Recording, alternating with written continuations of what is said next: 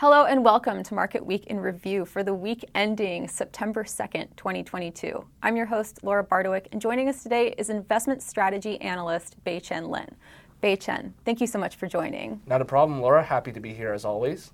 So today I was thinking that we could talk about three topics. First, the outcome from the Jackson Hole Symposium, before we move into economic data, before finally touching on housing markets and implications.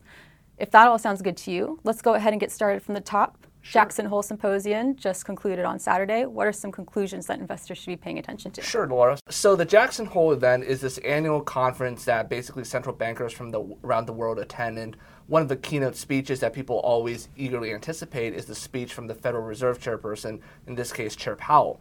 And at the Jackson Hole event, Chair Powell really emphasized that inflation fighting is still their number one priority, that another unusually large rate hike, which is a 75 basis point rate hike, could still very well be in play in September, and that at some point it is perhaps possible that they'll reduce the rate of rate hikes, but ultimately for now, their focus is still on trying to get inflation back towards their target. Unfortunately, market participants were not at all pleased by the news. The S&P 500 was down more than 3% after Powell gave his remarks on Friday of last week.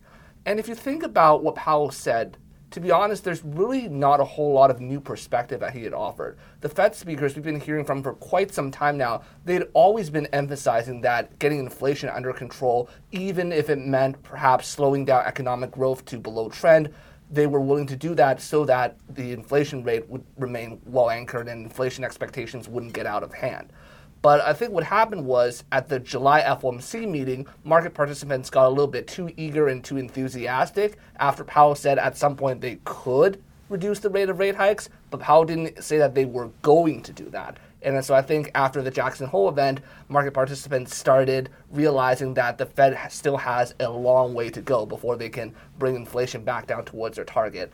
And it's really not just the Fed that has this tough job. It's a lot of central banks in the developed markets, right? You heard Isabel Schnabel from the ECB also emphasize that if it takes sacrificing growth to get inflation back down under control, they'd be willing to do that as well. The Bank of Canada, at their upcoming meeting next week, they could potentially deliver a 75 basis point rate hike. So all in all, the message from the central banks is quite clear. Inflation, we need to get it under control, even if that causes additional market volatility. And definitely, it's been a volatile week in the markets. The S&P 500 was down Monday, Tuesday, and Wednesday this week, slightly up Thursday, and then as of Friday morning Seattle time, the S&P 500 is up about 1%, so we are rebounding a little bit.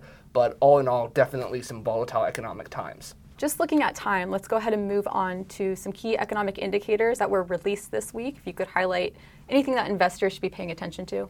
Sure. So we got a lot of data about jobs this past week. On Tuesday, we got the JOLTS data that basically tells you information about job vacancies in the United States.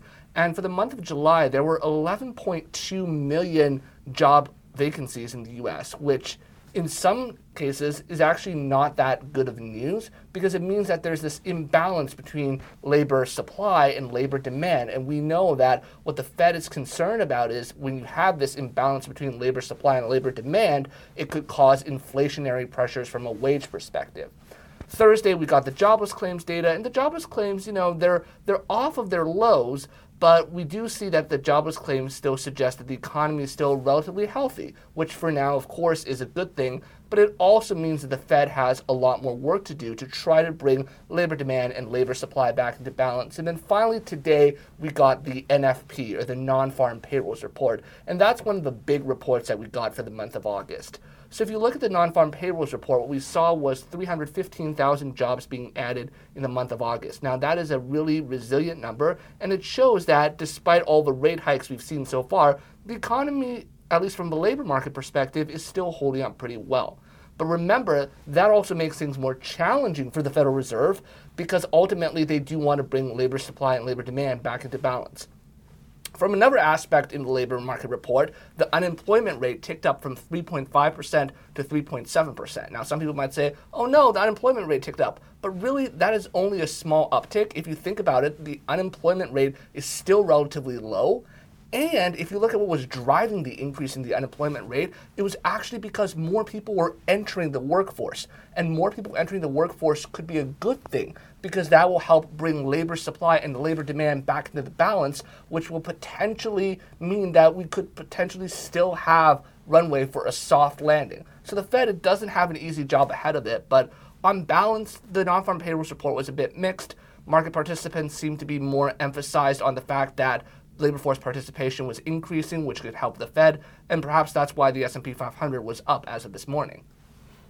Well, that's mixed, but maybe great news. Good context, at least. Maybe we can move over, speaking of economic indicators, into the housing market. There's been some relatively negative news recently. What's going on? Sure. So we as a firm put out a report back in July where we emphasized the housing market trends across several developed markets. And the bottom line from that report was we do expect that as the Fed continues to hike interest rates, ultimately that's going to have the effect of cooling off demand for housing. Now, it's going to affect some markets more so than the others. So in the U.S., the Case-Shiller Home Price Index for the month of June still showed a robust 18.6% year-over-year increase in home prices, although that was a slowdown from the previous months. The more timely Zillow Home Price Index, however, showed a 0.1% month-over-month decrease in home prices for the month of July. So we're already starting to see some signs that price momentum is losing speed in the U.S. And in other regions like Canada, Australia, and the UK, where they tend to have mortgage rate structures that are shorter duration, so instead of a 30-year fixed mortgage in the US, they tend to be 3 to 5 year or even variable rate mortgages. In those regions, we have been seeing even more noticeable signs of price decreases. Now, ultimately, the good news is that we don't expect a repeat of 2008 to happen because this time around, regulators have imposed more stringent lending standards on the banks. Banks have to follow Basel lending standards, so there's a lot more requirements there, and ultimately, that's going to help make sure we navigate the slowdown as the mortgage rates and as interest rates continue to increase around the world. Well, I think that's all the time we have for today. Thank you so much for joining, and thank you all for joining as well. We hope to see you next time and hope you have a great week in the meantime.